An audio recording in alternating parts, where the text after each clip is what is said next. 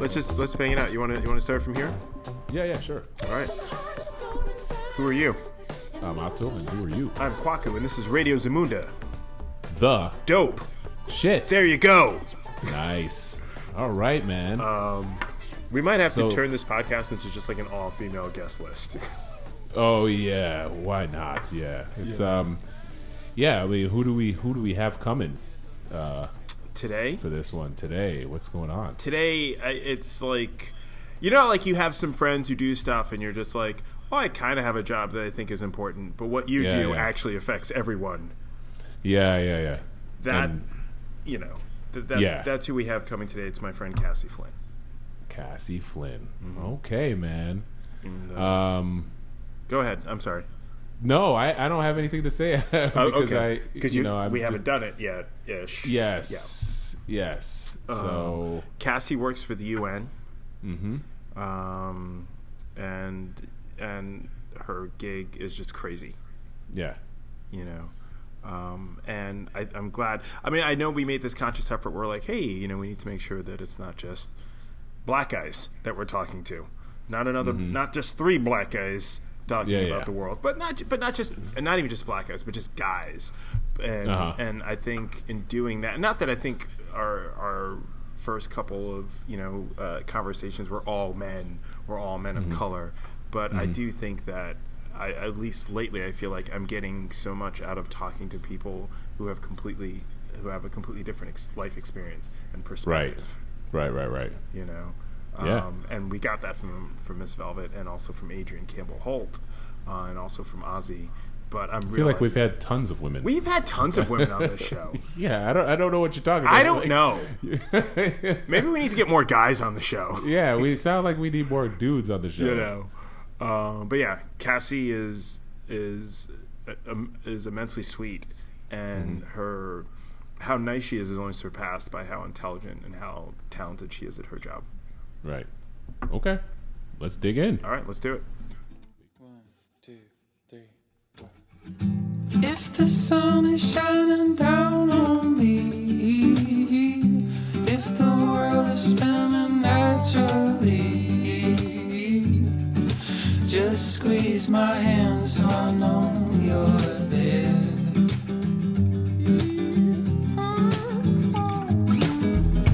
But if darkness covers over me and the world is pressing down on me, just squeeze my hand so I know you're there.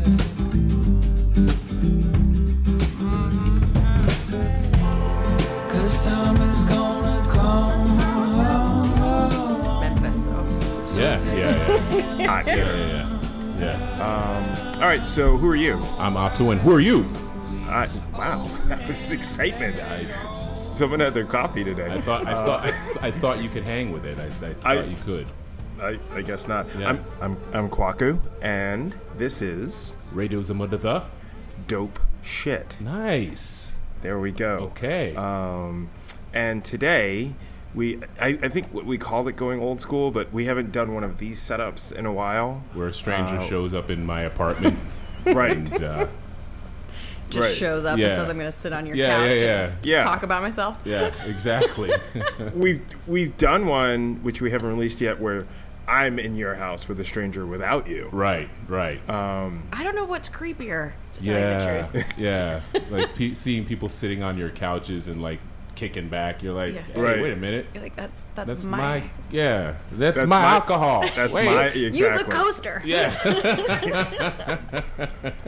For the record, we didn't have any alcohol. I know. It's surprising because I have plenty of it. I know, Yes. but it was anyway. That Yeah. was rushed that day.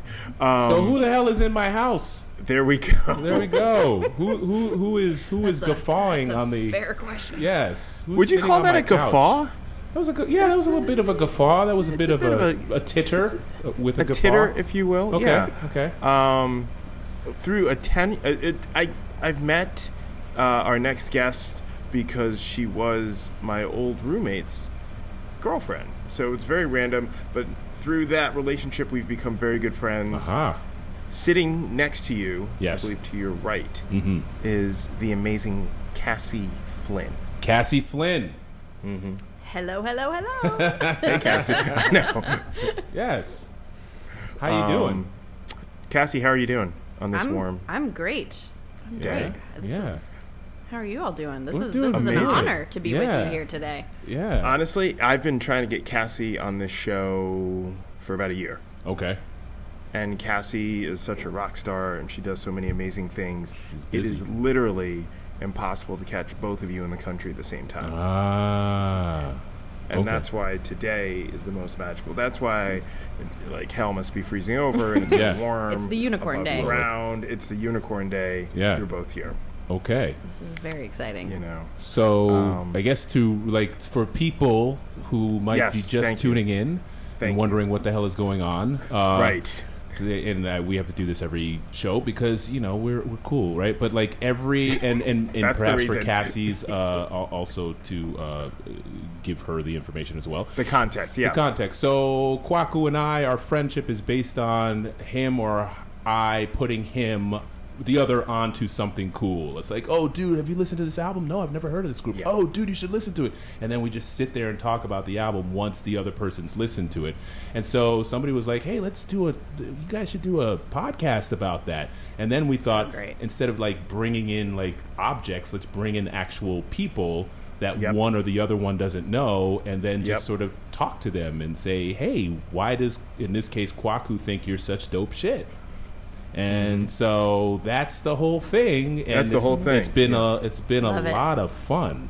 I love Yeah. it. Because Yeah. Kwaku does that to me a lot. He's like, oh, have Yeah. you heard of this person? Have you heard of that? And I'm Yeah. always like, no. And then I listen, and it's the most amazing thing I've Yeah. ever heard. So the fact that you all are doing this in podcast Yes. form just makes Yes. little hearts come out of my head. He's good. There out we of go. her head. I love that. Out of her I head. love Just that. they're floating right now. Yes. Yeah. Yes. Yeah.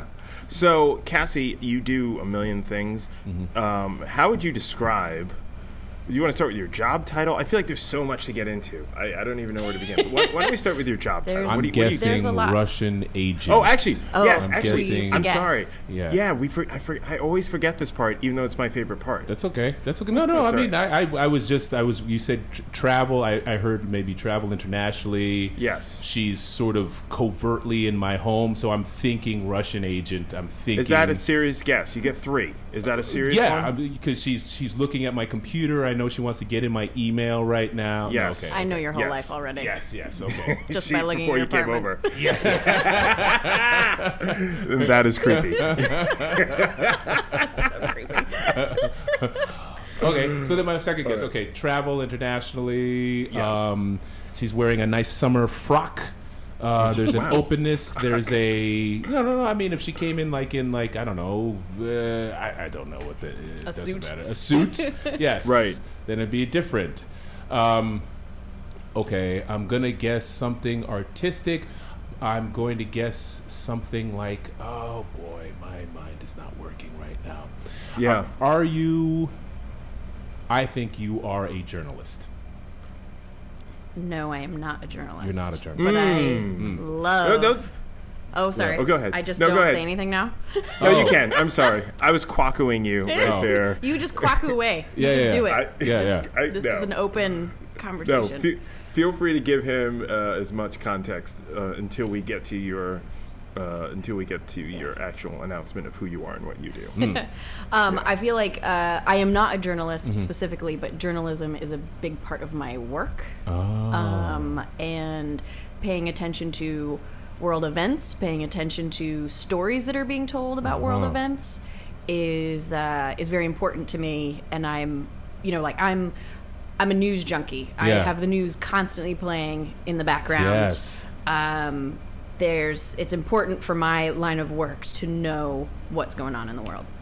Okay. So that's a lot of context. You don't always get that much context. Yeah. That's But I feel like that's hard context too, Yeah, because it because- doesn't really. right. Because then if you're help a whole not a lot. journalist, then I'm like, are you an editor? Are you like a? Is this your third and final That's guess? my third and final guy. Well, it's not too much. It's not further away from journalism, but then I feel like you're some sort of aggregate. Like you're a Huffington Post. Like you are a walking manifestation of a Huffington Post. It's She Cassie is, Post. in a way. Yes. In a way, she kind of is. Yes. Aggregate I do like to news. spout my opinions quite often. Oh, Yes. Oh, Not shy. You sound like you and I would be getting along really well right now. Yeah. Very nice. So what is it you do? Yeah, go ahead.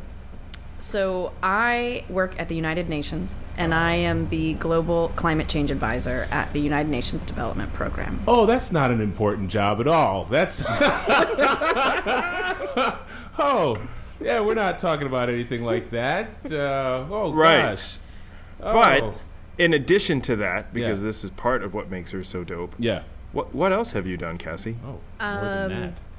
I am also the co-founder of a nonprofit in New York City that it's gone national now. It started in New York City called In Our Backyards, and Okay. it does crowd resourcing for sustainable urban neighborhoods. So you want to build a bike path, you want to turn a vacant lot into a community garden, you can bring the neighborhood together, and Yeah. you can fundraise to help make that happen.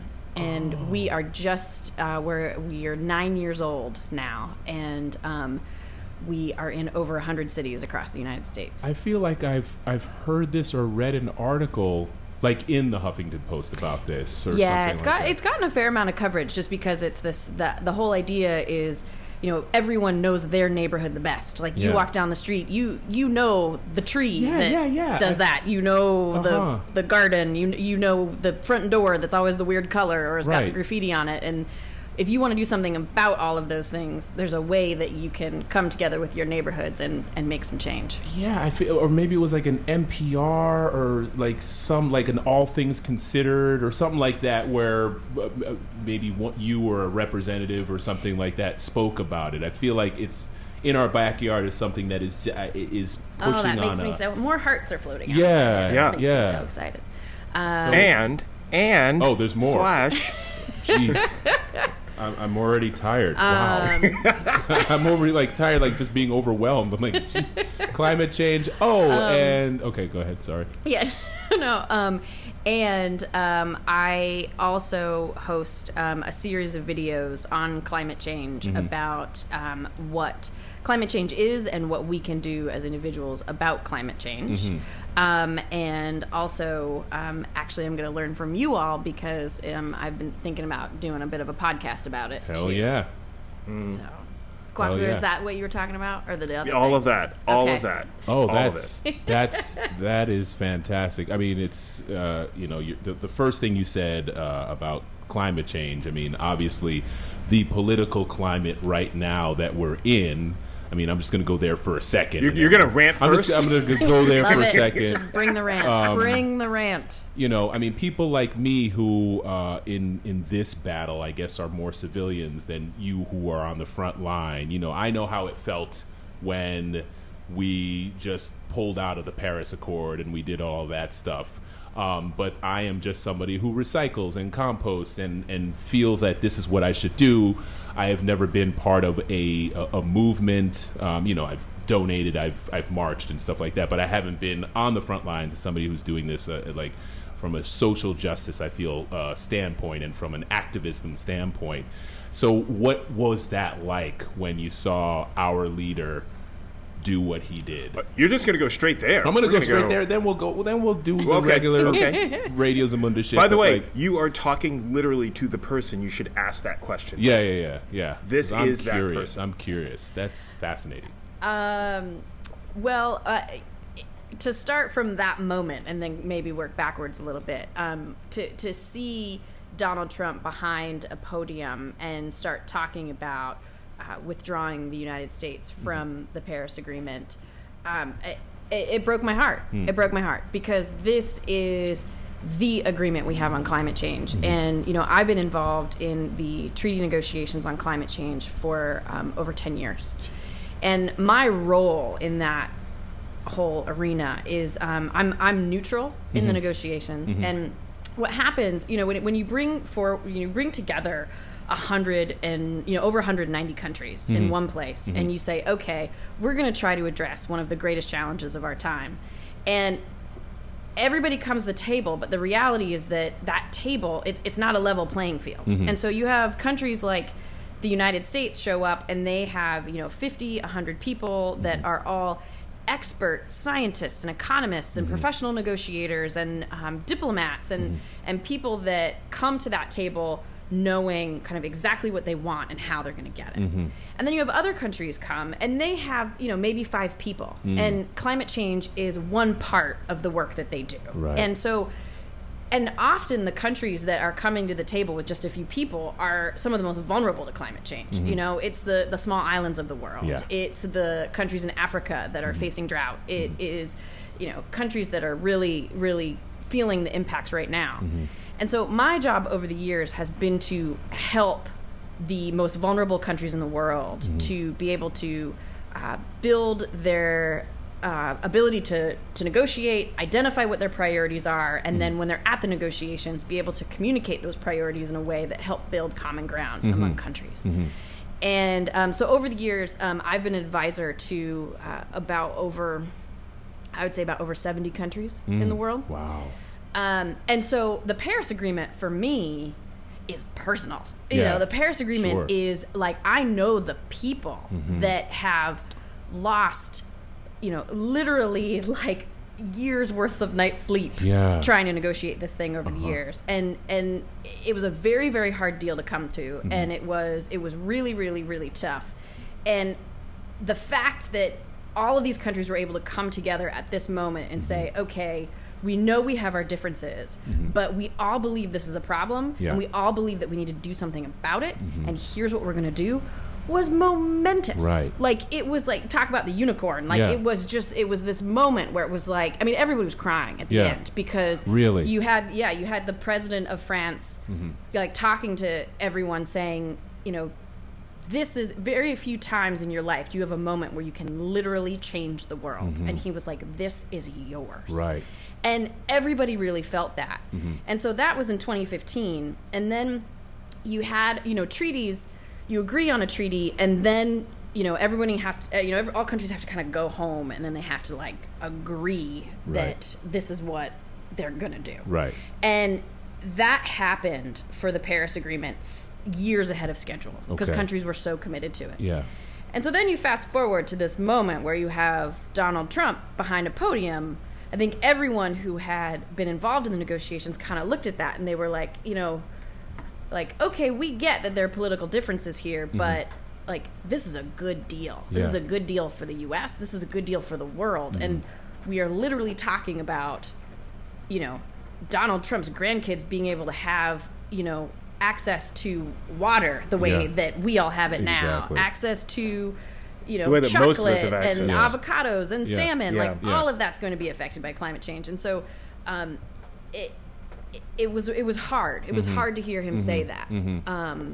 But I think there's a lot of hope too. Yeah. And we can talk about that too. Yeah, and I'm just going to keep going a little bit, okay? Just please, because no, I know. Listen, man. Listen. I mean, I got you with this like one, didn't I? It's close to like Obama. I'm going to get. You know what I mean? Yeah, no. I feel like, much. have you met the president? Please, you have. Oh wow. My God. Wow. Oh my God. Was Michelle there too? Michelle wasn't there, but I. Otto, get it together, buddy. Oh God. Sorry. And the answer is yes. Amazing. Yeah. Yes. Oh. Was he like, Cassie? How you doing? All right. So is it climate change, huh? Okay. All right. That is good. That is good. Fired up, ready to go. I have got chills. fired up, ready to go. Yeah. That is good. That is good. So good. That's so amazing. Good. What you said was so. What that Cassie?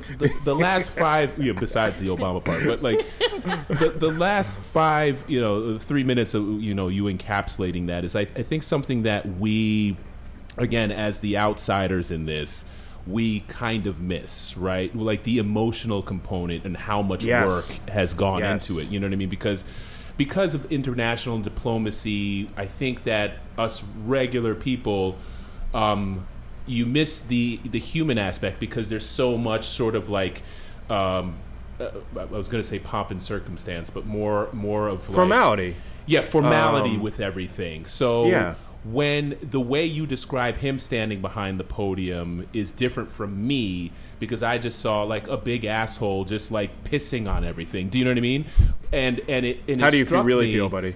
Yeah. But again, I to put it in an emotional context is what I think that we're not doing as a society, right? Yeah.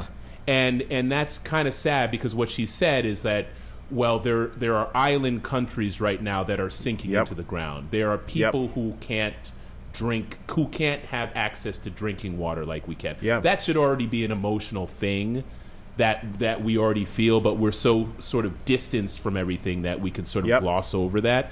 But to understand that 190 countries came together, 190 countries with different religions and different beliefs and different economic needs, and goals, socials, and like got together. Agreed. Yeah, agreed. And that is, it's not hubris to say it's one of the greatest human accomplishments ever, because it's a planet now of 7 billion people, right? Yep. And it's not like the space program is amazing. Like, we got somebody on the moon, and we've got, International Space Station. That's pretty amazing. But to get 190 countries, like all the countries on the planet, to agree to something, and then to go back and then like make whatever sacrifices that they had to do, and to know that it took like a couple of decades to get here, and then to see that somebody's just pissing on it out of just sheer ignorance and cravenness, that's a little hard to take. That's I'm feeling it in a more significant way than, well, I think how everybody's pushing it now is like, well, the U.S. is backing out. That really sucks for everybody, but our governors and like California are stepping up, and like it's causing sort of a more local sort of reaction to it.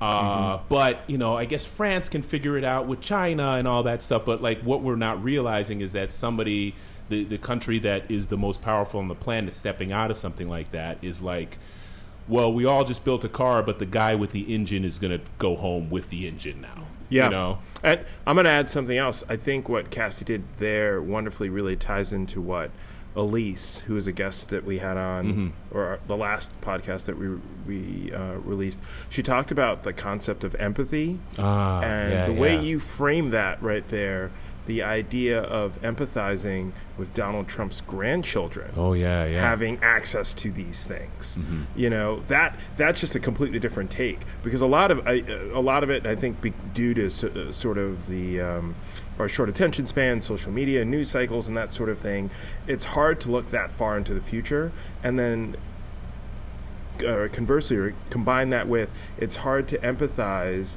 with sometimes anything that Donald Trump will do.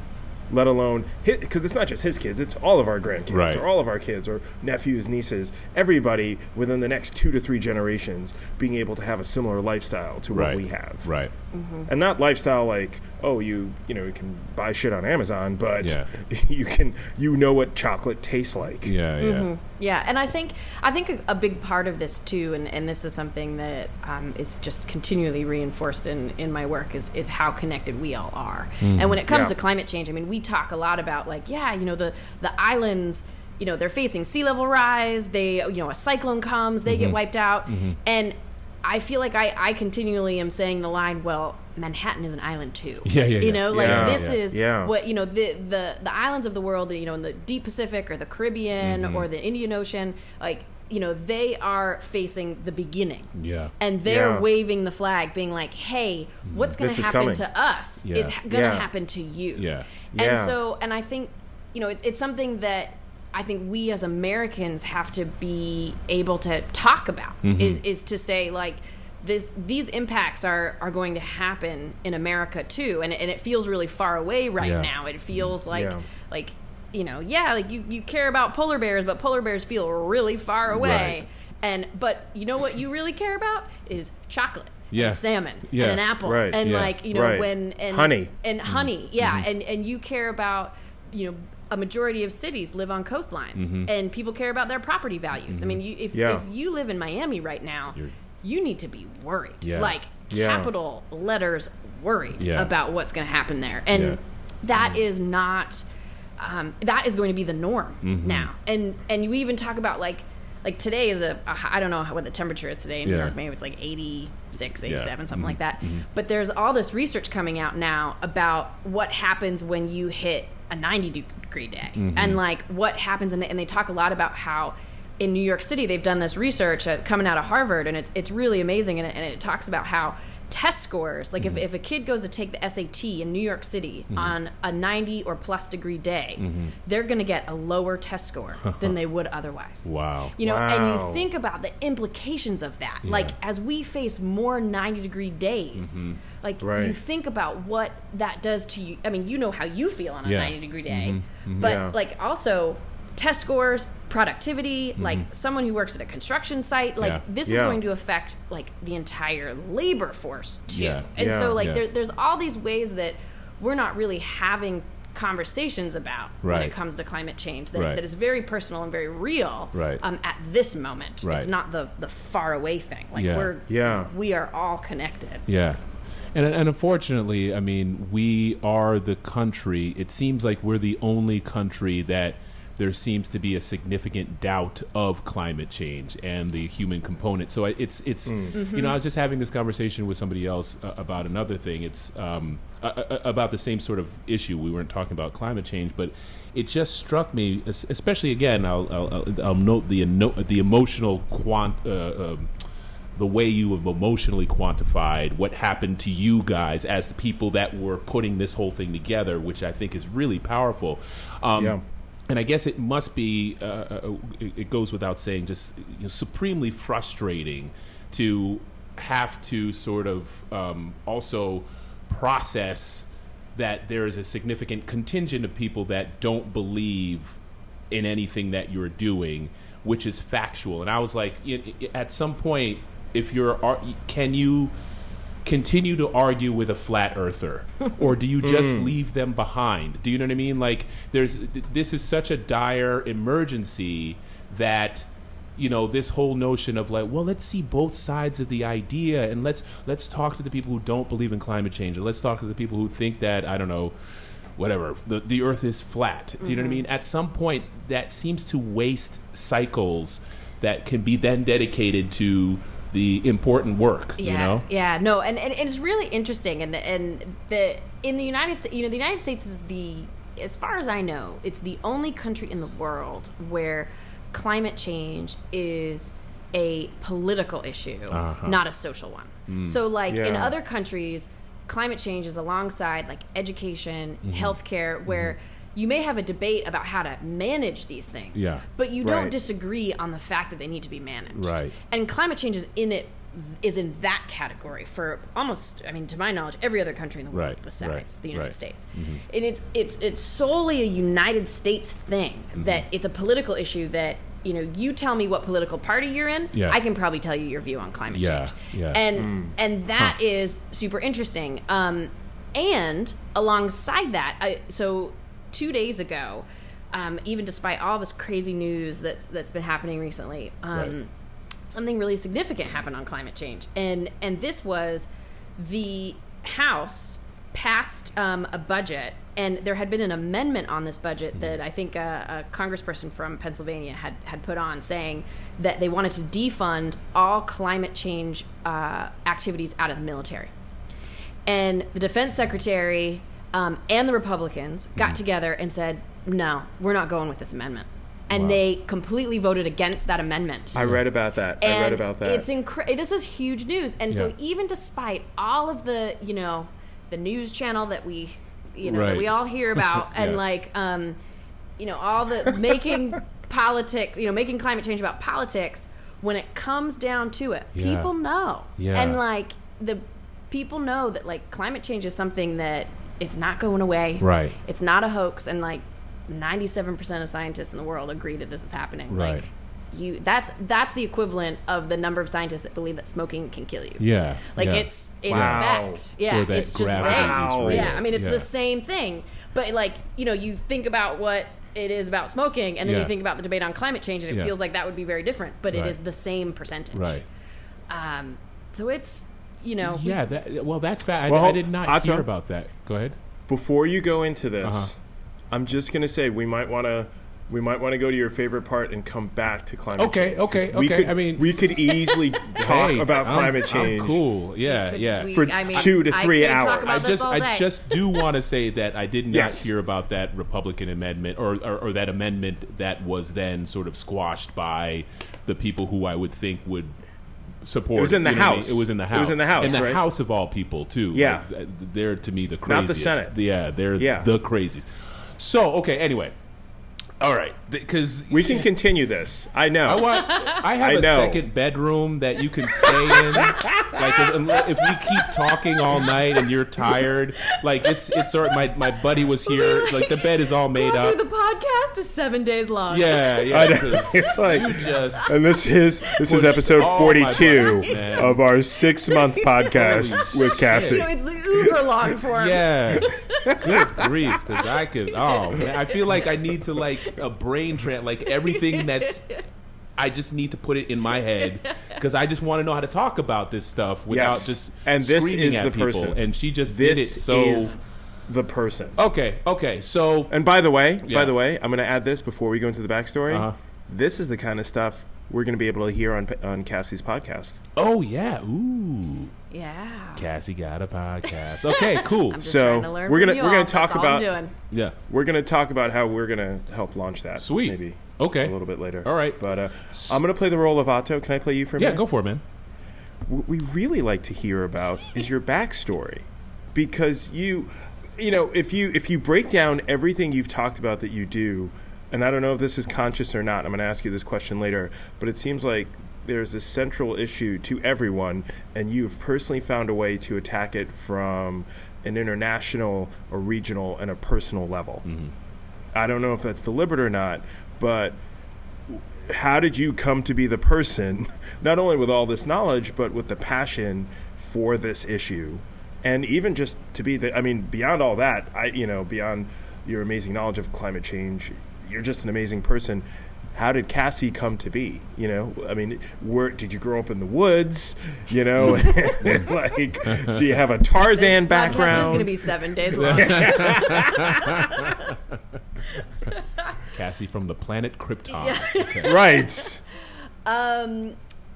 There are so many ways to answer that question, because there's been so, in life you feel like you kind of, you have those bursts where you feel like, okay, this is what got me on this path, and then I got another burst and it got me on that path. Right. And between, having moments and people that have just been really influential in my life. But I have always been one of those people that's like head for the horizon, like see what's out there. And my parents, I grew up outside of Seattle, and my parents always, when I went to college and I packed my bags, I'd never been to the East Coast before. And my first day on the East Coast was my first day as a freshman at Bowdoin College.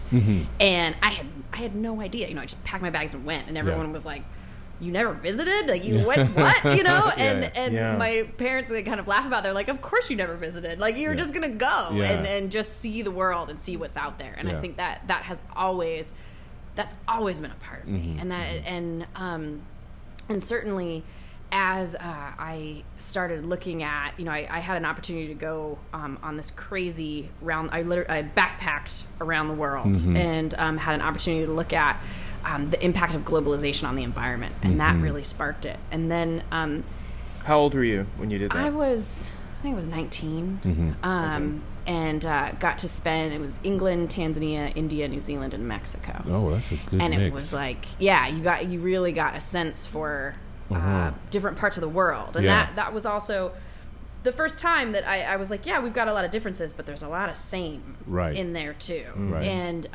that's not to like paint everything as sunshine and rainbows. Like, there's a lot of difficulty in that, but how you can talk to people and how you can create an environment where people can talk to each other about what they are going through. And I think the idea of creating that environment is something that has led me to these negotiations, because that's very much what these negotiations are about. Right. So, when you're negotiating a treaty, a lot of people walk into negotiation and they're just like, what? Like, I don't understand what's going on. Like, you had 3 days and you argued about an agenda or something like that. And that's, and yes, that is true. But at the same time, you're talking about how to talk about it. Yeah. And you're talking about what's the right environment where you can get 194 countries to actually say what they need. Right.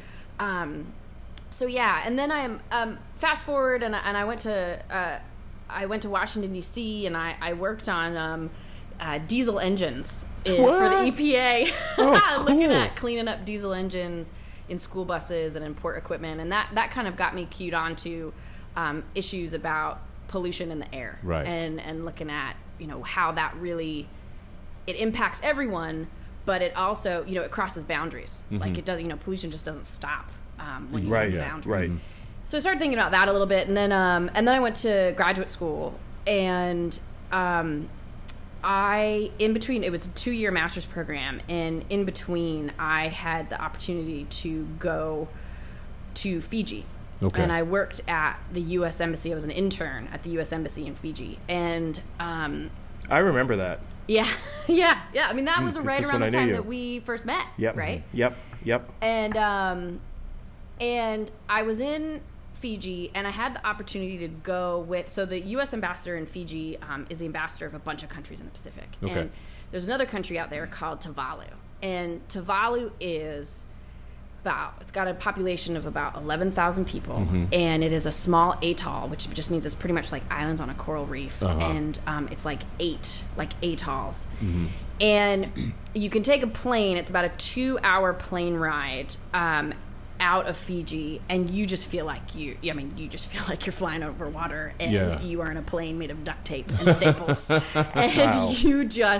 and you there's a flight. At the time, there was one flight in and one flight out a week, and they had to clear the runway because people would play basketball on it. Oh, wow! Oh, it's like that. Yeah. And so you land.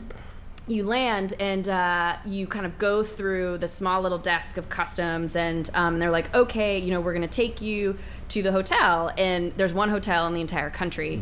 And we stayed there, and they were like, all right, we're going to take you to the prison. And we were like, wow.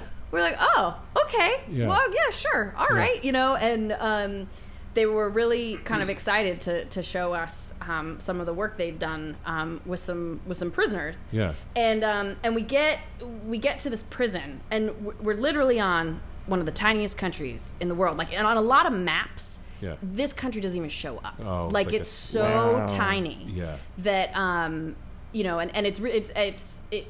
I find myself actually drawing it in whenever I see it not there. Oh man. And so we're in this prison in Tuvalu, and they have about 4 prisoners, and they have a fence that's made of coconut leaves, and it's like 2 feet tall. Like that's the prison wall. Yeah. And I'm looking at the prison warden, and I'm like, right. It's 2 feet tall. Okay, I heard all is this. Is this kind of, what's going on here? Yeah. And he looks at me with just like deadpan face, and he was like, where are they gonna go? Wow. And I was like, yeah. good point. Okay. Yeah. Like, good Right. point. Yeah. Right. And so because like it, there really isn't any boundary, like we started interacting a lot with the people that were in this jail, and we started talking with them, and this one guy, he was really nice, and we, we're just baking in the sun, like we're so hot, and he's like, hey, you want some coconut, and we're like, yeah, sure, and he climbs a tree, climbs a palm tree, and like gets a couple of coconuts, whacks off the top, puts a couple of straws in it, and gives them to us. Yeah. And I just remember being like, like this is perfect. Yeah. Like I never thought like I'd be in a prison in Tuvalu drinking coconut water, but here I am, and this is just amazing. Yeah. And so, and it was something that like I kind of thought about, but I didn't think a whole lot about until fast forward, I'm back. After Fiji, I go back home to Seattle, and I'm visiting my family, and I'm in a grocery store. Yeah.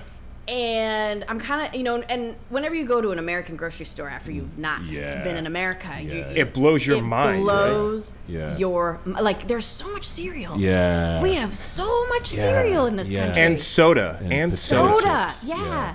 And also, like flavored stuff. Yeah. Grape, you can have grape-flavored water. You can have grape-flavored chips. Yeah. Or whatever you Right. But, like, right. It's super intense. And so I'm looking around, and I see this pile of coconuts. Mm-hmm.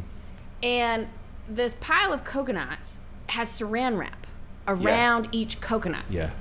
And I'm looking at it, and I'm like, why would you ever wrap saran wrap in coconuts? Yeah. You know what I mean? Yeah. Like, why would you do that? Yeah. And, like, it's not sharp. It's not, like why would you do that? Yeah. And I remember looking at that, and I, like, I was one of those weirdos in the grocery store just kind of staring at this pile of coconuts for a good 5 minutes. Yeah. And I think what was, this was one of those blasts in my life where I was like, you know what? We are so all connected.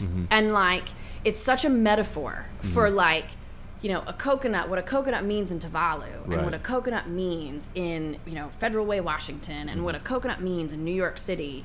Like, we are all so connected with this. And, like, how we treat the things around us. The fact that we are wrapping this in saran wrap when we don't have to, and you think about how much resources go into creating that saran wrap, all for it just to be thrown away. Yeah. And disposing that saran wrap. And how the fact that that's happening in Washington State is impacting the rest of the world. Right. Because you got to get the materials for that saran wrap, and then it goes somewhere, and it doesn't decompose for ages, and all of that. Yeah. And I think that was also one of the first moments that I was like, you know what? I want to do something about that. Okay. Like, I want to do something about the fact that we are all connected. Right. And even though it's just this little bit of a spark from this random coconut, that I'm like, okay, I'm in this now. Right. Like, this is... I have felt this, and I'm in this. And fast forward, and I became, my first job at the United Nations was as a speechwriter for the ambassador of Fiji to the United Nations. Oh, wow. And in a lot of ways, I got to use what I had learned while I was in Fiji and in Tuvalu and a lot of islands in the Pacific to, like, help, kind of describe Craft that. the message. Yeah. And he also, the ambassador really also loved Disney animated movies.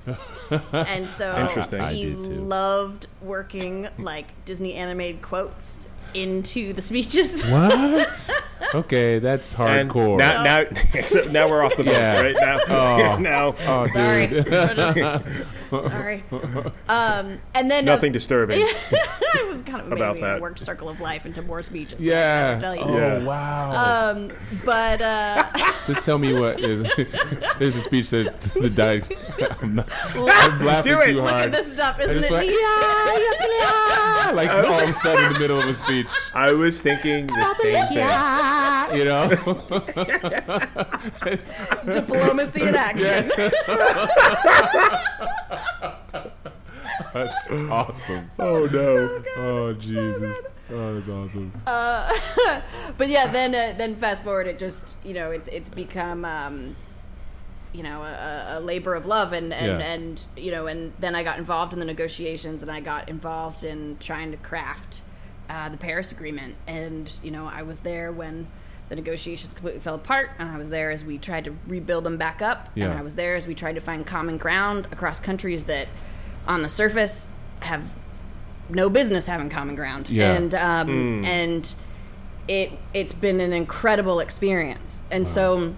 When I hear, and this is just going to circle all the way back. Sure. When I hear Donald Circle Trump, of life. talk.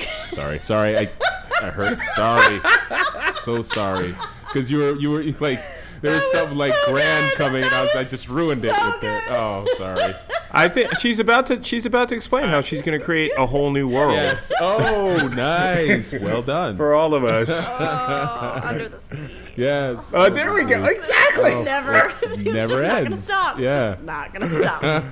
I think we're going to start doing that from now on. Yeah. Just start Rad. working Oh, that's awesome. it in. I know. Sorry, but you were going to circle back. Oops, sorry. Just that as he's talking about it, it's like there's just so much momentum for the Paris Agreement. There's so Right. much momentum. There's so much hard work. There's so much, camaraderie among countries about getting this thing done. And so, I kind of look at it and I'm like, all right, here we go. Yeah. Here we go. And I'm going to do everything that I can with, the knowledge and the experience that I have had to work with other people and figure out how we chart this new way forward. Because at some point you have to say, you know, so how many you'd say maybe a decade or two, like seriously working on the Paris Agreement, as from like, I don't know, from the 70s. Is this something that's been some? Because there was the Kyoto thing that fell apart. Like, is that all the same sort of world? Yeah, so it's all since 1992. It's been this rounds of negotiations, and it's got this super wonky title called the United Nations Framework Convention on Climate Change. Okay. And what that did in 1992 was to say, okay, climate change is a problem. Yeah. We need to do something about it. And then they came up with Kyoto, and Kyoto was the first time that they said, okay, well, all the, you know, the big emitters of the world, you especially have to do something about it. Got it. And it did not go the way everyone wanted it to go. And then they tried to come up with another deal in 2009, and those negotiations completely fell apart. That was, you know, to watch a negotiation in real time just completely, everyone kind of lose faith. Yeah, and I mean, literally, I was sitting. I was sitting behind a negotiator who, at one, because, you know, like in negotiations, every country has their like nameplate. Yeah. And and I was sitting behind a negotiator who took the nameplate and sliced her hand, and she was bleeding, and she was like, "See what this has done to me." Like, she I am did it on bleeding. purpose. Yeah, like, you know, that's how intense it gets. You know, I mean, this is, and people haven't, you know, they haven't slept. Like, it's a really tough, like, negotiating a treaty is a very, very tough thing to do. Right. And we hit bottom, really, I think in 2009, and then we've been building ourselves back up. And then the Paris Agreement was in 2015. So, I mean, to have that reversal from 2009 to 2015, I mean, I think is one of the greatest success stories for international diplomacy, full stop. Not just about environment or climate or whatever, but, like, to have the world be so far apart in 2009 and then be completely on the same page by 2015 is a big deal. That, I mean, I gotta repeat how significant it is to hear the actual sort of sausage making and the emotional part behind it. Because somebody like me, I never hear that. I just hear, the Kyoto Accord, we backed out of it for some reason. It's like, that sucks, because I believe that climate change is a real thing, but I don't have an emotional attachment to it, because while I'm sitting in my Brooklyn apartment with the air conditioning, should I turn the air conditioning down? Is it cool? No, I don't mean it from a... I mean, you guys are going to sweat. No. It's going to be the sweaty Radio Zamunda episode. I feel it's been going 7 days of sweat. Yes, exactly.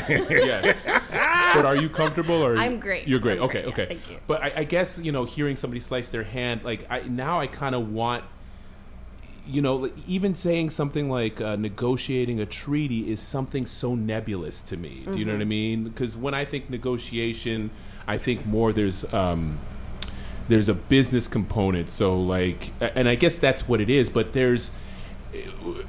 it's a difference between an economic, a purely economic negotiation or a purely legal negotiation. But this sounds like it's all of it combined. Yeah, and right? And I think that's one of the really big challenges of it is that, you know, you kind of, you say the word climate change, and, a lot of people are like, what are you talking about? Yeah. And or people think of, you know, a bunch of people in Birkenstocks, you know, climbing trees and playing drums, Yeah. you know, Yeah. and which great, Right. but it's also, I mean, what climate change stands for is an entirely new way of living, like an entirely new future, because we have to figure out, you know, I mean, even just like transforming energy in the world, you know, like we have to figure out like what it means that when you turn on a light, that the energy powering that light is something that is renewable. Right. Like it's those types of things that there's a lot at stake. And I think that, you know, when you're in the negotiations themselves, you know, traditionally there's 2 rounds of negotiations on climate change in a year. There's one round that is in May, that is always in Germany, and then there's a round in November that rotates. Right. And so depending on the president of the negotiations, this is, you know, where it is. So France was the president of the negotiations when the Paris Agreement was agreed. Got it. And everybody arrives, and people are there for 2 to 3 weeks, and you kind of like. Like you've seen the movies where people have like the earpiece on, and everything is in 6 languages. The UN has 6 languages, so everything's translated in real time. But you literally have countries coming together, and you have groups of countries that have, we've got official groups of countries, you've got unofficial groups of countries. So you've got, for example, like all the developing countries of the world speak with one voice. All of the island countries of the world. All of the mountain countries of the world. And then you have regional, so you've like the Africa group, you've got the Latin American, you have different groups there, and so you really get to, everybody's voice has to be heard throughout this, and it's a long, slow process, but you get there. You get there eventually. And there's, I'm just. Forgive me for being pedestrian about any of this. It's now I'm really getting what it must be like, because our country is, I guess, representing 300 million people, right? And a country representing 300 million people with our economic sort of oomph that we have. Versus the country that Kwaku has and I 11,000 people. Oh, okay. I was going to say Ghana with, I don't know what Ghana is, like 25 million or something like that, or maybe 50 million. It's like New York City. It's equivalent to New York City. That is astounding that you can get anybody in the room on that, because again, climate change is so nebulous. I feel like there's two institutions that, because of what they do, you can't really explain it to a regular human being. What you just described and like what NASA does, right? Like we go, we landed a freaking thing on some planet. That's pretty cool. And then we go, okay, what's on TV now? Do you know what I mean? But to me, I'm like, that's amazing. we have two freaking rovers on Mars. So cool. And to do all of that, and then to have somebody come and piss on it and go, we're not going to do it anymore. You know what I mean? That is such a perfect analogy for it. I feel like we built the space shuttle and it is about to take off, and then somebody it was just pulled the plug. It was like meh. Oh, but what I guess what I was going to say before is that it's you guys have had setbacks before, obviously the Kyoto Accord and other things, and this has gone on for a long time. I feel like that this is a big setback. Do you feel like this is the biggest setback like over the years, or is this just something that like you guys are like, we got this? Well, there's a couple of things. I mean, because when Donald Trump talks about withdrawing the United States from the Paris Agreement, he really kind of means two things. And first, it takes 4 years to withdraw from the Paris Agreement. So the closest time that the United States can actually be out of it is 2020. It's November 2020. Yep.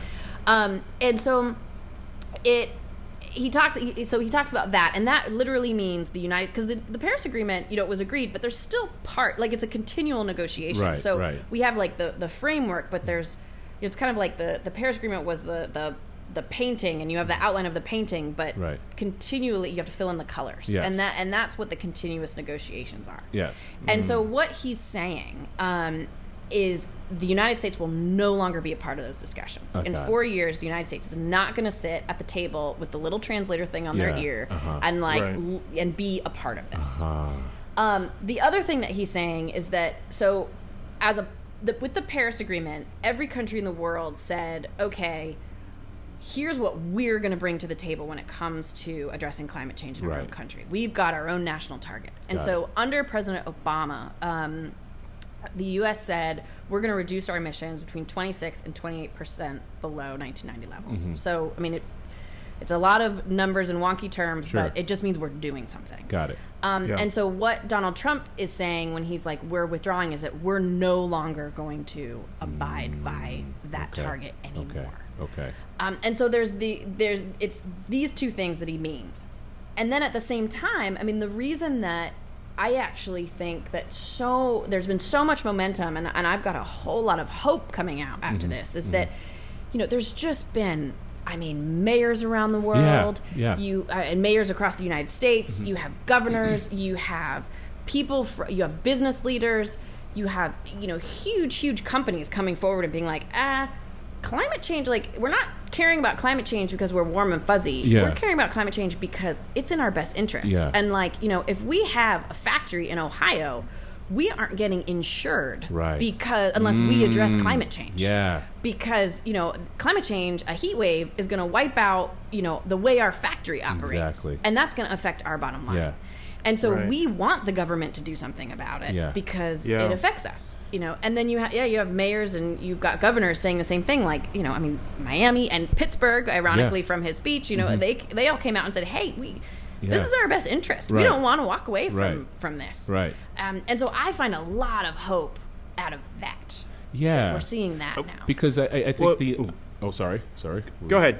I'm gonna ask a question. After Yeah, that. because I think the obvious, there's part of me that says all of us regular citizens wouldn't know what the fuck the Paris Agreement was or is, right, or the details about it. if Donald Trump hadn't done it. Do you know what I mean? Like, we would have gone, if it was Hillary that got elected, I'm sure she would not be backing out of the Paris Agreement, right? Yeah. And we'd just be sort of trucking along, but we wouldn't have any sort of knowledge of what it was because we'd be waiting for Game of Thrones to come on tonight, you know, which is what We're I'm very going to be doing. excited about Do you know Your what I mean? favorite Disney animated Very. movie. Yeah, and I guess I'm just trying to make lemonade out of lemons. I think there's something that's, dare I say, good about Trump's assholery. Do you know what I mean? Because now I'm fully That's aware perfect. of what the Paris Agreement is, and now I'm talking to Cassie. Now I have a real Yeah. sort of like emotional connection about Yep. what that was. It's not just a piece of paper that a bunch of people signed, and I'm like, yeah, that's the Paris Agreement. I That's this recycle. thing that we do. Yeah, it's, And I'm glad that you said that. I'm sorry. I'm go cutting ahead. you off. No, Finish- go ahead. finish your You're thought. glad I said it. I'm glad you said that because what I wanted to ask is the other things that you do, IOB and Climate Winners. Can you talk about how people doing things on a regional level or even doing things on a personal level can impact these larger issues that are being debated in these conferences, you know, and sort of how, because the thing, I guess the thing that really strikes me about the work that you do is, and I said I was going to come back to this, is that you hit it from all three of these points. There's what you can do as a person, and that's Climate Winners. That's what you can do in your community, that's IOB, and then there's what is happening on a national and international stage, and that is the stuff that you're doing at the UN. So can you talk about the other two facets of that? Yeah, I mean, I'm such a firm believer that, like, you know, you have to be holistic about this. I mean, in my mind, you know, climate change is the greatest challenge of our time. Right. Like, this is it. Like, this is, you know, this is the Death Star. Like, this is, Yeah. you know, like, Yeah. this is what Yeah. we need to come together on. And, you know, all different shapes, sizes, colors, ages, like, we need everybody to be a Right. part of this. Like, we need everyone. And it can't just be Yeah. a few people. Like, and I think that, you know, for me, addressing it at the international level has been so inspiring because you do see kind of a lot, you know, there's a lot of big words that come out. You know, Right. the U.S. is doing this, and China's doing that, and you start to see momentum out of that. But I get asked all the time, what can I do? Yeah. Like, as a person who, climate change is not the center of my universe. Right. Climate change is not like something I think about necessarily every day. I care, but, you know, I'm also late for my meeting and I have a doctor's appointment I need to schedule Sure. and, like, you know, got to go do all this stuff and, you know, life Right. stuff. And I think that, you know, and that's a lot of what Climate Winners has been about, and a lot about what this, you know, the video series is saying, okay, well, how do we break this down? And what are small, achievable habits that you can have that just lower your impact, you know? And Yeah. one thing that I just tell people all the time, I'm like, when you leave a room, turn off the lights. Like, as simple as that. Like, because there are so many people, you know, that you leave a room, you leave a light on, or all of that. And there's a cost to that that you're not really feeling. Right. And you're not Right. even in the room. So Yeah. you don't need that light. Like, you know, just Right. turn the light off, you Yeah. know? And there's stuff like Yeah. that if everyone started doing even things as small and simple as that, we can make a dent. Because those energy companies are providing the energy that you are demanding. Right. And like, yeah, we need policies to help rein in, you know, we need to rein in, energy efficiency and promote renewable energy, but they're only doing what you tell them that you need and that what you want, and so turn your freaking light off. Yeah. I mean, it just sounds like this can't be stopped so easily. I'm sorry, I keep going to Trump, but like it can't be stopped that There's easily. a theme here, ladies and gentlemen. like you can't put the shit back in the donkey. There's so many people. Wow. It's one of my favorite. Like, I heard somebody say that. It's like, I think somebody. Is that from personal experience? How do you know that this is Southerners say that? Amazing. Yeah, and as soon as I heard it, no, it's like a Southern colloquialism that I've heard, right? Like, okay, and I love it. Like, I'm like, yeah, that's totally it. Once, like, there's nothing you can do. You got to clean it up, right? And so, I think that what you do is kind of amazing, because, like, the way you just encapsulated Kwaku is, like, there's the international sort of the global stage of it, and then there's and she's, like, also zeroed in on the localities of it. And what keeps striking me is that it is.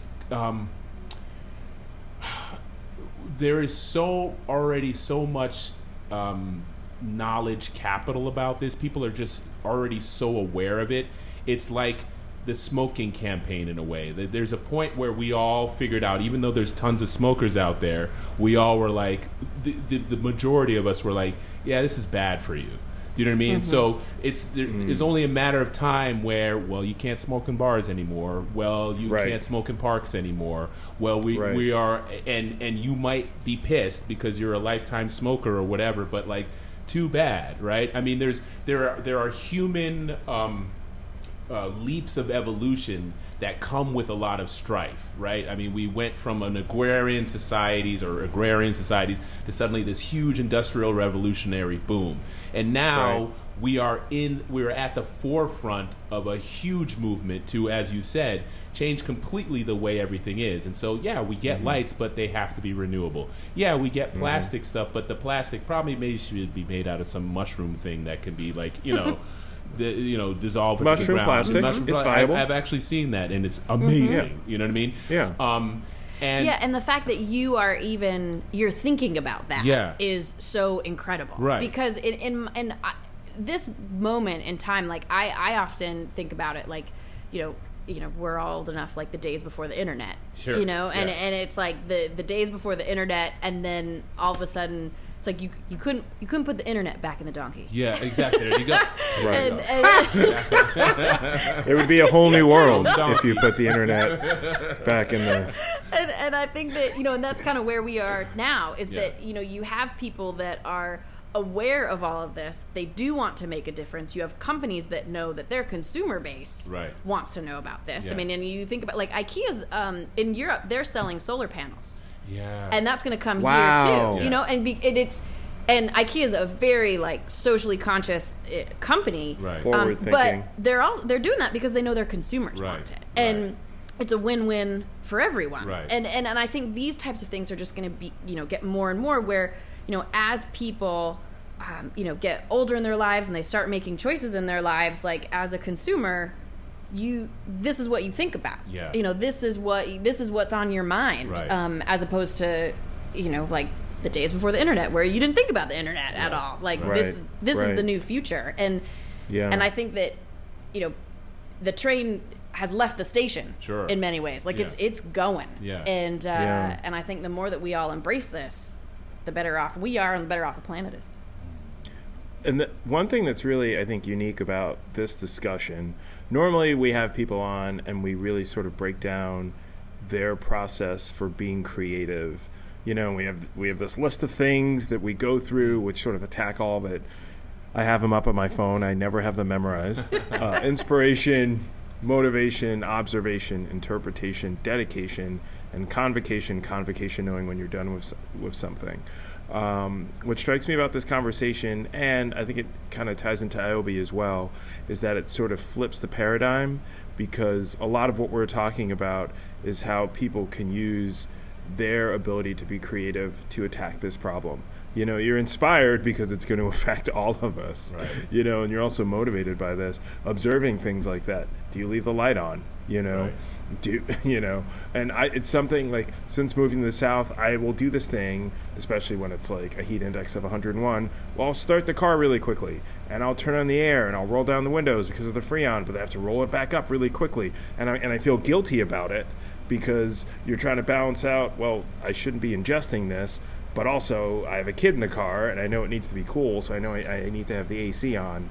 But the idea of finding creative ways to maintain your lifestyle but still reduce your impact on the planet. And I think the fact too that when you shop for your next car, you're gonna Right. think about that. Yeah. You know, you're yeah. gonna, because you're seeing it as a challenge now instead of being like, Right. yeah, screw it, whatever. Like, you're Right. seeing it as something you care about, and you want to be able to cool down your car because, you know, it's hot in Memphis. Right. And, you know, and you want a comfortable space, and you want a car company that has the technology to do that in a way that aligns with the values Right. on which you want to Exactly. live your Right. life, and the values that Yep. you want to bestow onto your kids, and that's going to help your kids lead the life that you know.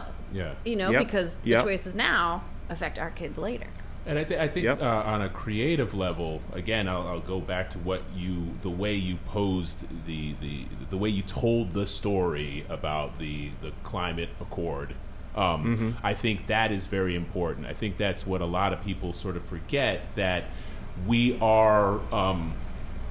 need stories. That's how we communicate as human beings. And so if you tell us, well, in 50 years, the sea levels are going to rise. Okay, that's data. But when you tell me that in that climate change conversation, you were sitting behind a woman who literally cut her, or was it a woman or a man? I forget. Woman, yeah. A woman who cut her hand open to show Yeah. the emotional impact. That is Yeah. what I think we need to be introduced to more. And I think that's what's wonderful out of the 1,000 things that you've just been telling us, right? But I think that's Yeah. what's wonderful, that you have, whether you know it or not, you have a very natural ability to tell the story and break it down into emotional human terms that then really make you think about it. And that's what I think Yeah. is fantastic about it, that there's an art to this, right? There's a reason why some people Yeah. can communicate really well, because they know how to tell a story. You know what I mean? I know exactly what you Yeah. just, honestly, you just inspired me, because you know what you made me think Yeah. of? It's another podcast, Yeah. but Radiolab. Uh-huh. Radiolab talks about science through narratives. Yeah. Yeah. Yeah. You know, Yeah. and like, I don't know if you guys heard like the CRISPR episode Oh, okay. that they had on that. You know what CRISPR is? Yeah. Otto, I know I sent you this article, but basically it's this really cheap sort of tool, biological tool, that they can use to reprogram genetic code. Right. And Wow. so it can do everything from I want a kid with blue eyes to let's eliminate this form of cancer. Right. Wow. By snipping out these amino acids in the... Right. Yeah. Uh-huh. Or adding. And so Yeah. Is yeah, it just and me, or it's is CRISPR a weird name for that? Yeah, no, it's an acronym, yeah. it's an acronym. Yes, it's a CRISPR. I was like, you're making DNA more crisp. stay crispy. I guess I don't know. There's a Disney reference in there somewhere. Oh yeah. I haven't Oh, yeah. I haven't pulled it out yet. Oh, yeah. Hopefully by the end of this talk it'll come to me. So, But anyway, yeah, but it's the same sort of Right. thing where it's like, you know, my dad who was a microbiologist, I can talk to him about this, Right. where, you know, I can talk to him about the science of it, and he's like, yeah, that totally makes sense. But the reason I can talk to him about it is because I have it in the context of that story. right. Right. And I know? think that's, I mean, again, the people that I feel like we have to leave behind at some point, if you feel the Earth is flat, it's... Where do you leave them? Do you leave them on the other side of the earth? I get. I'm yeah. trying- You know, hang on, just hang on I to mean, the you- edge. You know what I mean? Because realistically speaking, I- where do we put them? Right? Yeah. I We're all on this planet together, like Cassie's saying. Yeah, I guess I'm trying to figure out if there's a way we can, and maybe this is what you're working on already, if there's a way we can sort of multiply you, so you can like just go out and proselytize these, like tell the stories in like this way. That to may be make the it best compliment I've impactful. ever received. Yeah, okay. Yeah. Just make more Cassies. And just like, Yeah. distribute her. I'm down for that. Yeah. I'm down for that. I mean, I think, you know, the storytelling and in particular on climate change, I think is so important. And I think the climate community has learned the hard way that there's a lot of mistakes that have been made about like how you communicate about climate change. And it can't just be the facts. What? It can't just be the facts or the numbers. It can't just be the facts. And in particular, I think for an American audience, you know, people want, you know, they need more than that. They need the ideological kind of confirmation behind it. And I think that, you know, there's one of the most successful environmental campaigns in history was in Texas, and it was a littering campaign, and it was "Don't mess with Texas." Don't mess with Texas. Yeah. And I think about that a lot with climate change because it's interesting to think about like how that littering campaign got a bunch of, you know, highly conservative like people that aren't normally associated with caring about the environment, right, and they care a whole lot about Texas, and they care a whole lot about people like spewing garbage all over Texas, and there's a pride thing there, you know, and it's like I'm wondering if there's ways that we can, you know, again, kind of back to like how do you create the environment in which you can talk to people about these things, because climate change is so heated. Like I have never met someone and I started working on climate change a long time ago when people were like, huh? Like what? Yeah. And and now and now it's like I have not met a single person like in the recent years where when I say climate change, they don't immediately have an opinion on it. Right. Like everyone has an immediate opinion. And for a pretty wonky topic, that's an amazing thing. You know, that everybody's got something to say. And it's like, well, how do you take all of that stuff that people have to say and how do you create an environment where people can talk about this and explore this without feeling like they are, you know, violating their ideological like membership card that they have, or that they're like not, you know, that they're cheating on their team by being able to have this conversation. Because again, it's like don't mess with Texas. It's like you don't want climate change to mess with Texas either. Like how do you you know, how do you have that type of conversation that tells the story in a way that you know, aligns with people's values and doesn't make them feel like they're on edge and need to pick a side. I think what you were getting to it before, I think, which is what you're already doing, is like, you know, when you talk about the context of all the treaty negotiations, everybody comes forward from each country or each municipality in the country or whatever, and they put together what their issues are from their perspective and their story. So like Don't Mess with Texas is a specifically Texan thing that might not work in Manhattan, you know what I mean? Because we like, fuck that, you know what I mean? But like, and so like contextualizing all this, like almost a Jedi mind trick, do you know what I mean? I remember, I have a faint memory of a documentary I saw on climate change and how one activist, I think she might have been maybe even a state senator or something, was handling it in Texas, I think, in a place in Texas, and she, because they're very religious down there, she was putting it in like Christian Jesus terms. Do you know what I mean? And that's how she was going. That. Yeah, you saw that, it was right? It was so interesting. Yeah, something that wouldn't work with me, but like in that area, like that's how you talk to them. And I think that that's what we've got to start doing more of, being able to tell people from their perspective. You know what I mean? And I've had a lot of this experience recently because I'm so the other part of my job is I'm also the UN kind of the UN coordinator on the relationship between climate change and conflict and war. Oh, talk about this stuff. This is amazing. Crap, dude. And so, this is amazing. And so the idea being, you know, when a lot of people think about the conflict in Syria, you know, they think about how devastating it is. And when you ask people about why Syria is what it is, a lot of people, they say it's Assad. And they say this is Assad is you know, the perpetrator of all of this. Right. And but when you drill down and you take a closer look and you rewind time a little bit, you realize that Syria had gone through the worst drought in the country's history from 2006 to 2010. 75% of the farms in Syria failed at the same time.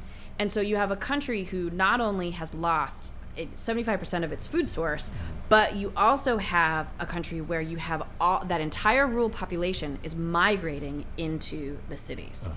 And when this happens, you have added pressure on food and water systems, on governance systems and justice and everything, education, hospitals, all the social services get really pressurized. And that's when conflicts can start to erupt. Right. And then you add on top of that the fact that, the context of that was the Arab Spring that was happening in the region, and President Assad, his responses to a lot of these uprisings, and then you fast forward and you have what you have today. Yeah. And it all came down to a drought. Yeah. It was How a crazy drought. is that? And you think about that in the way that conflict happens around the world, because conflict, if you look at the history of conflict, for thousands of years, it was, I'm going to this place, I'm planting my flag, and it's mine, and we're going to fight about it, but I'm going to win, and it's mine. Right. Today, it's all about resources. Right. Every war is about resources, and when climate change, it threatens all of those resources. It is going to be, there's many drivers of conflict, but this is one of them. Yeah. And so we're at the UN, we're taking a closer look at this, and we're looking at, how, could Syria have been avoided if back in the day when you had a lot of climate scientists saying this drought is coming, this drought is going to happen. And if there had been more, social safety nets, if there had been more insurance schemes, if there had been some way to help those farmers when all those farms went out at the same time, would you have the Syria that we know today? Right. Because in the course, you look, Syria, 15 years ago was like everyone wanted to go to Syria. Yeah. Everybody was like, it was boulevards with cafes and people sitting outside and talking and a beautiful Paris. climate. It was the Paris, of the Middle East, and you think about what it takes for a country to go from that to now. Right. And one of those tipping points was that drought. And so as we look at that and we look at the parts of the world that are susceptible to all of these places, you have rich countries, you got big countries, you got small countries, you got poor countries, and you look at what this is going to do to the nature of fragility, to the nature of conflict in a country.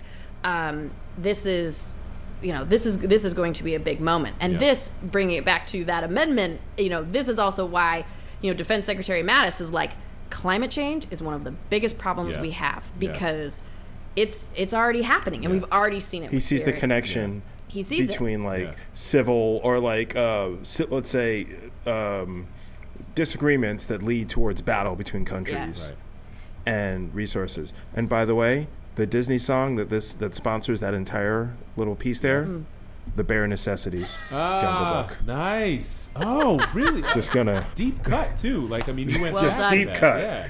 Just done. Done. Well done. Yeah. I'm just trying to bring a little optimism because it's frightening what you just described. So how the hell are you here? You should be busy. I'm amazed that you're sitting. This is what I'm saying. She's very busy. Well, you're the one who was just traveling for 6 months. But I'm an actor. I did it. You've got lots of things going on. No. Lots of things. You and Kwaku you're doing the same thing Kwaku does. Kwaku has 2 kids, and he's like, are you busy? And I'm like, dude, no. I'm unmarried. Bachelor. I go and I act in some shows, and then I come back and play the guitar. I feel like I do. I have that exact same conversation with Kwaku. I was going to say that. Yeah. Cassie. Okay, I know you have 2 kids, but how? Are you okay?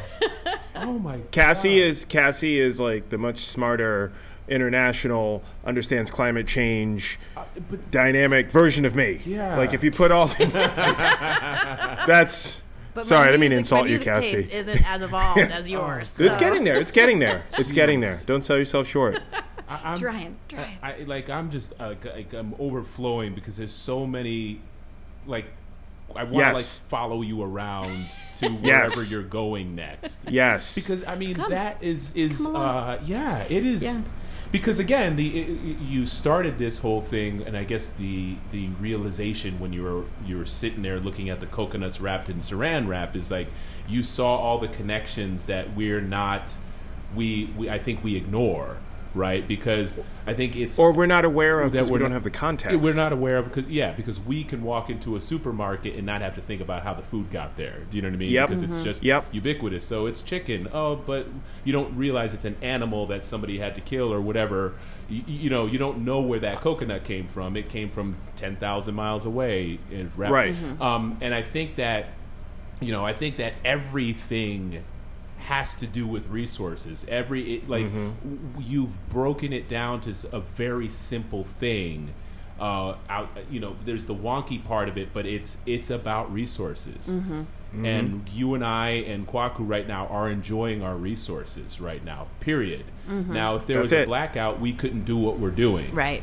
Do you know what I mean? Right. And it's very simple. Input in is input out. Like what we have from the sun is all the energy that we'll ever have. Do you know what I mean? We've converted it to different things, or we've dug out dinosaurs to like make our oil, but like at the end of the day, that's all we've got. And if one of us has less than the other, we're going to come to you to either ask for it or take it from you. Do you know what I mean? Yep. And so again, we are at this point in history that we've never been, obviously, in the entire existence of our humanity, where we have to now figure out globally, like across cultures and religions and beliefs and everything, to like figure out. It's almost like we're becoming one culture. Do you know what I mean? One entity rather than separate and over the planet. I was going to say two things. One, I think you and I are lucky enough, like I'm sure you've had this experience when you're in Ghana and they're like, all right, we're going to make soup. We need chicken. Yeah. And then there are chickens around the house. Yeah. And they're like, all right, it's going to be that one. Yeah. And someone goes to wring its neck. When I say someone, like one of your relatives. Chases it around in a circle. Yeah. And like it's not hiding. It's not in some weird back kitchen where it just comes out to you. Yeah. Like it was like, oh, I was just playing with that chicken. Yeah. Nope, that's now what we're eating. Exactly. You're like, We have that context, and not everybody has that. But the other thing, the serious story that you just described, imagine that with any major city in this country. Yeah. So imagine that here. For some reason, all the resources north of Westchester or north of Harlem fail. So everyone from like Albany, let's say not Albany, but all these little towns between Albany and New York City come into New York City. Right. Which is already happening in some ways, right? It's already happening. I mean, we can then expand it out into sort of not just social injustice, but racial injustice and so forth, right? So there's people who are sequestered into so-called inner cities, right? And so they are cut off from the access to things like parks and things like, what's going on in Flint right now is a water disaster crisis. Now, those people at some point have to come get water. And it exacerbates all of the inequities and exacerbates all of the ways a society relates to each other, in good ways and in bad ways. And, we all need to be having this conversation. And so, you think about, like, we get so sidetracked with climate change is a hoax in this country when it's like, actually, no, we need to be talking about this. Like, we need to be talking about, like, because whether we, waste our time with this conversation about a hoax or not, it's happening. And we need to be, we need to be ready. And I think that it's such an opportunity for it to be a rallying cry for the world to come together. Absolutely. I mean, this is, like in the movies, like the asteroid coming toward the Earth and all of that. It's like people put aside their differences. This and is it's that. like, Bill Pullman comes out. Absolutely. I had to go there because you just put, Will Smith comes and punches the alien and we're like, but that's it. It's true. See, Cassie was saying some deep shit, and then I had to mess it up. I'm sorry. It was. By the way, I was just you did not mess it up. I said Smith. bare necessities. Bare necessities. So Great. I messed it up. Great. That's my You're fault. both awesome. Wow, this was amazing. All right. Okay, go ahead. Right? Yeah. No, I was just gonna say I'm excited that I could finally get the two of you together in a room. You This be is my so friends, great. Cassie. Oh, will you be my friend? Yeah. Oh, we gotta hang out and like. Yeah. We're definitely gonna hang out. Oh, You two will never be in the same crap. country again, by the way. but- Say goodbye. Yeah. That's it. Enjoy this while it lasts. Man. Holy crap. No, you just need to do the next podcast. Yeah, or like you got to come back on. You know, Yeah. but you gotta come. I'm heading to Fiji in 2 weeks. headed- You gotta okay. come do the next one in Fiji. Okay. Shit. I'll Done. Done. There you go. I do want to say this. Besides Cassie coming back, Cassie is in the process of putting together her own podcast. yeah. She's asked me for a little bit of help, Yeah. and I'd really love it. Guru of Kwaku. I wouldn't say that, but you know, Yeah. we make things happen. Yeah. But when Cassie's ready to launch, I would love to have you back, and I would love I to would have love you that. actually launch your podcast from our space. Cool. So that we can so that you can have this discussion with all of the people who we're lucky enough to have as listeners. Yes. Oh, I would just love that, and I just love your podcast so much. Like Oh, I've wow. had the opportunity to listen to a lot of the episodes, Oh, and just cool. the conversations that you have, and like how just the tone of it is so Yeah. great because Oh, like great. people can just like rant. Yeah. You know? Exactly. Yeah, no, we were They very can- rant- they can Yeah. rant as Rant they, friendly. as they need to rant, Yeah. and I think it's so great because we don't have a lot of spaces where we can do that right Yeah, now, and exactly. I think Yeah. it's so important, and also to reflect and to tell stories about our lives Yeah. that we don't normally get to tell. Like I haven't told that story about being in a Tuvalu prison in a long time. Follow prison. I'd never heard that story, Oh really? and you've got it. and I've known That you. was a yeah. lot. That was right about the time that that was over 10 years ago. And you've got to think, Yeah. like, honestly, you're probably one of a handful of people who's ever been in a Tuvalu prison. It's right? I mean, Literally. Besides Literally. the prisoners, it's a country of, 11,000 Yeah, people? it's little. Yeah. It's a great country. It's an amazing country. Wow. They make Ghana look like the U.S. Yeah, gosh. If you, to put it in context, just like the number of people. Mm-hmm. Right. Yeah, you think about just sheer numbers. Yeah. Yeah, Good grief. but yeah, we gotta have you insane. back on. We gotta have you back I would love Wow. it. I would love it, and I would love to once. The podcast it's going to be a lot about kind of just stuff on climate change is moving fast and furious, Yeah. and it's going to be a lot about kind of the latest stuff of what's going on. Okay.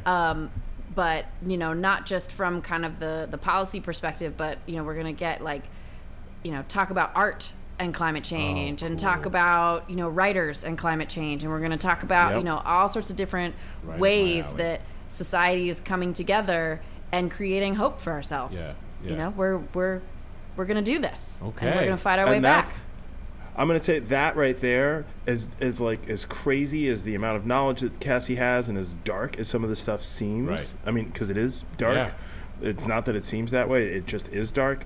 Cassie always emphasizes the concept of hope Yeah. and the positive positive effect that can happen from change and from community. Right. And that boggles my mind Yeah. because I would be drinking seriously Yeah. Yeah. if this is what I did every day. No, Yeah, I'd be we've got different. this. We can do Yeah. this. See? Yeah. We can do That it. Otto, That's inspiring. do you have I don't want to cut you off. Do you have more? I've got right a now, ton or more, any- but I know you do. yeah. I know you do. Yeah. I know you do. So- We might have to do that off podcast. Yeah, 'cause I a little gotta- bit. Thank you so much for having me. Yeah, This has this been is so fantastic. so You're fun. fantastic, You all Cassie. are Jeez. amazing and Yeah. inspiring. And what you've done with this podcast, it's amazing. I Aw, love it thank you. so much. Man, that's So Thank you. It's fantastic. Thank you for being on. Yeah, and put in a good word with Obama for me. Down for a beer. If you have him on speed If he's in dial, Brooklyn, Otto's available, Yeah. is what he's saying. give him a shout from me and Michelle. So, Oh, You know. love Michelle. yeah, me Love too. Good grief. Wow. Anyway, so who And- are you? I am Kwaku, and who are you? I'm Otto, and this is Radio Zamunda the. Whoa! Before we get to that, who were we lucky enough to learn from? Yeah, I was gonna and say that share after. time with today? Okay, What's I was gonna that? say it after, but okay. Okay, all right. This is Radio Zamunda the. Dope shit. And who have we been graced with? That's where I was going. That's kind of how I'm we sorry. usually do it. You're right. Can we start over somet- again? Yeah. No. Okay. Sorry. I Speaking of forget drinking, everything. I don't know Yes. what's going on over there. I don't know. It's my natural state. Gadgets and my gizmos natural aplenty. Yeah. Yeah. Anyway. I think to answer your question, Yes. it's the amazing, the brilliant, the multi-talented and the fierce Cassie Flynn. Nice. Thanks, guys. Thank you are you. amazing. You're amazing and wonderful. Amazing. Holy crap. Thank you. Otto is not excited, by the way. Yeah. I know you guys can't see this, but he is not excited at all. Oh, God. This was is a good great. conversation. Yeah. Really, really good. All right. All right, to be continued. To be continued. Peace. De mí te dejo ir libre como el viento, sin reprochar la insensatez ni los sentimientos. Puedo llorar, puedo reír, pero ya no entiendo qué podrá ser si a mi inquietud la termina el tiempo. Así llegó a un acuerdo conmigo. Desde hoy yo sé quién soy.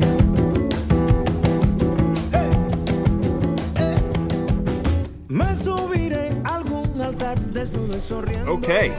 Yeah. You know, when she was leaving, she was like, I mean, she's just a really self-deprecating person.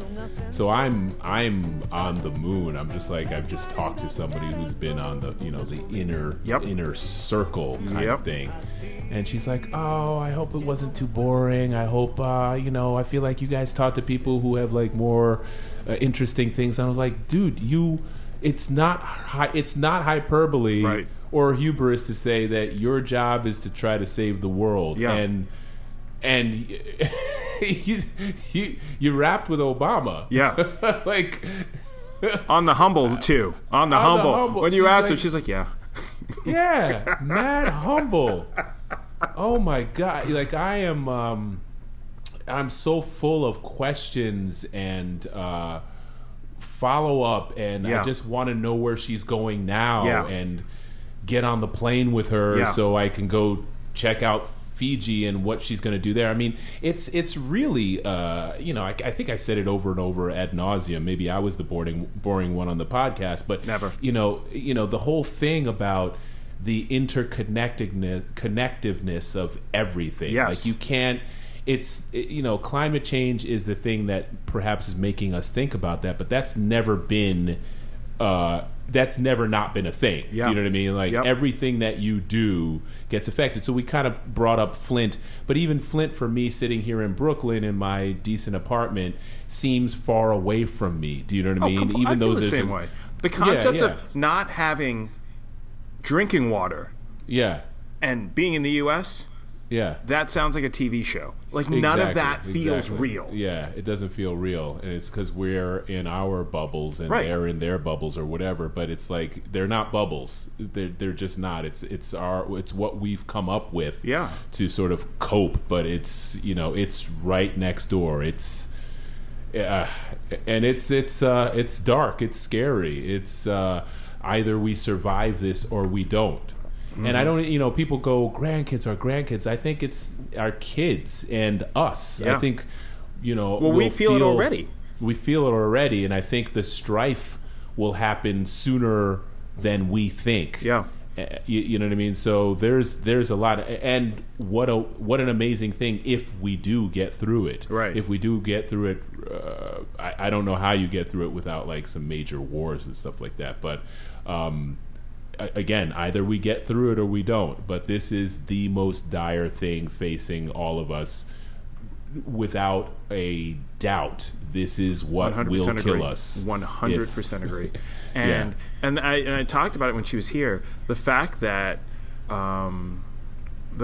she is so positive about it with the amount of knowledge that she has of the inner workings of this, right? Because it's really easy, and I know, like I do it, you do it. If it's like maybe something silly happens political, it's like, oh man, we're fucked, and it's very easy just to have that flippant attitude. Oh, that's it, we're fucked. There's nothing we can do about it. And that is not her approach, and that is one of the many things that impresses me about her. Yeah, because I think she's seen the up and down. Like she was there for the Kyoto Accord. She was there for when the talks have fallen apart, and then she was there for the Paris Agreement, and then now she's here for Donald Trump. And I think, again, I'll repeat it again. I think that the good part of Donald Trump, the activism, is like he has ignited people.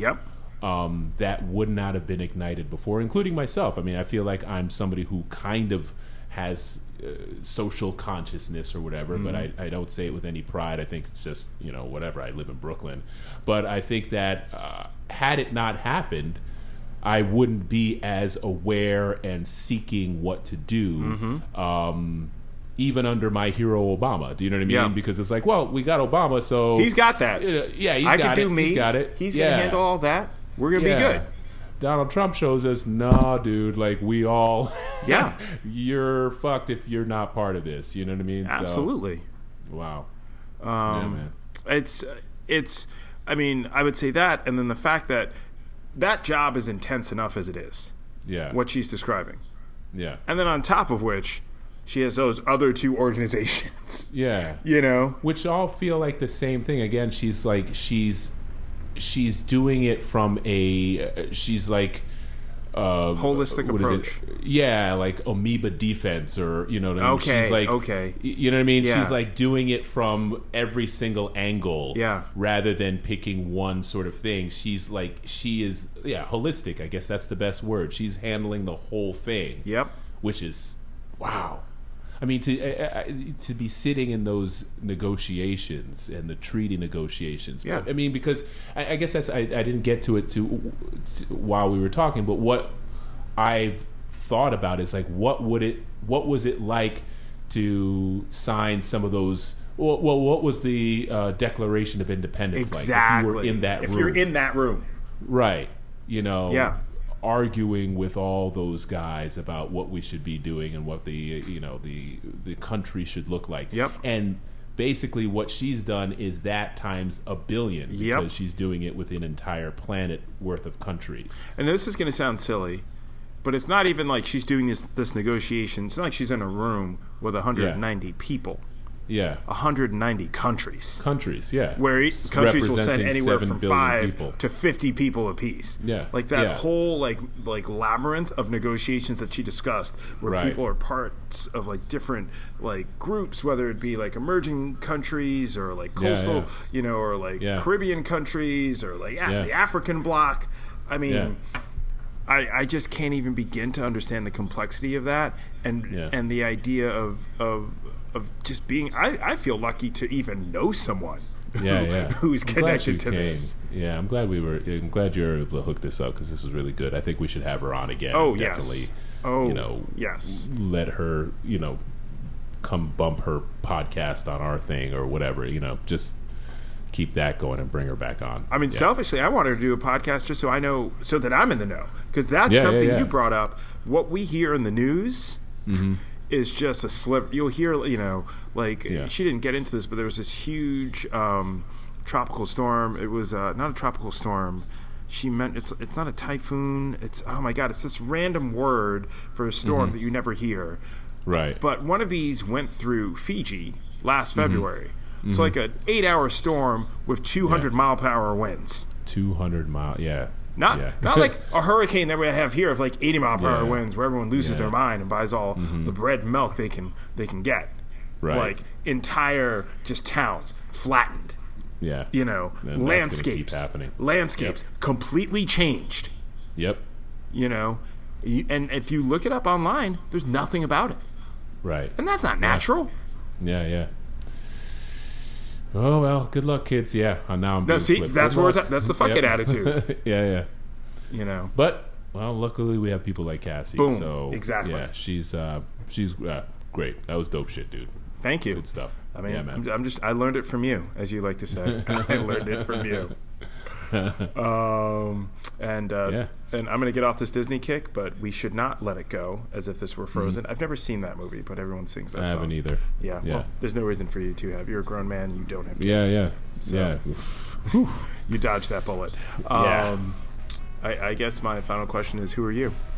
Atto, and who are you? Kwaku. And this is Radio Zamunda. The dope shit. Boom. Thank you guys for listening. Peace.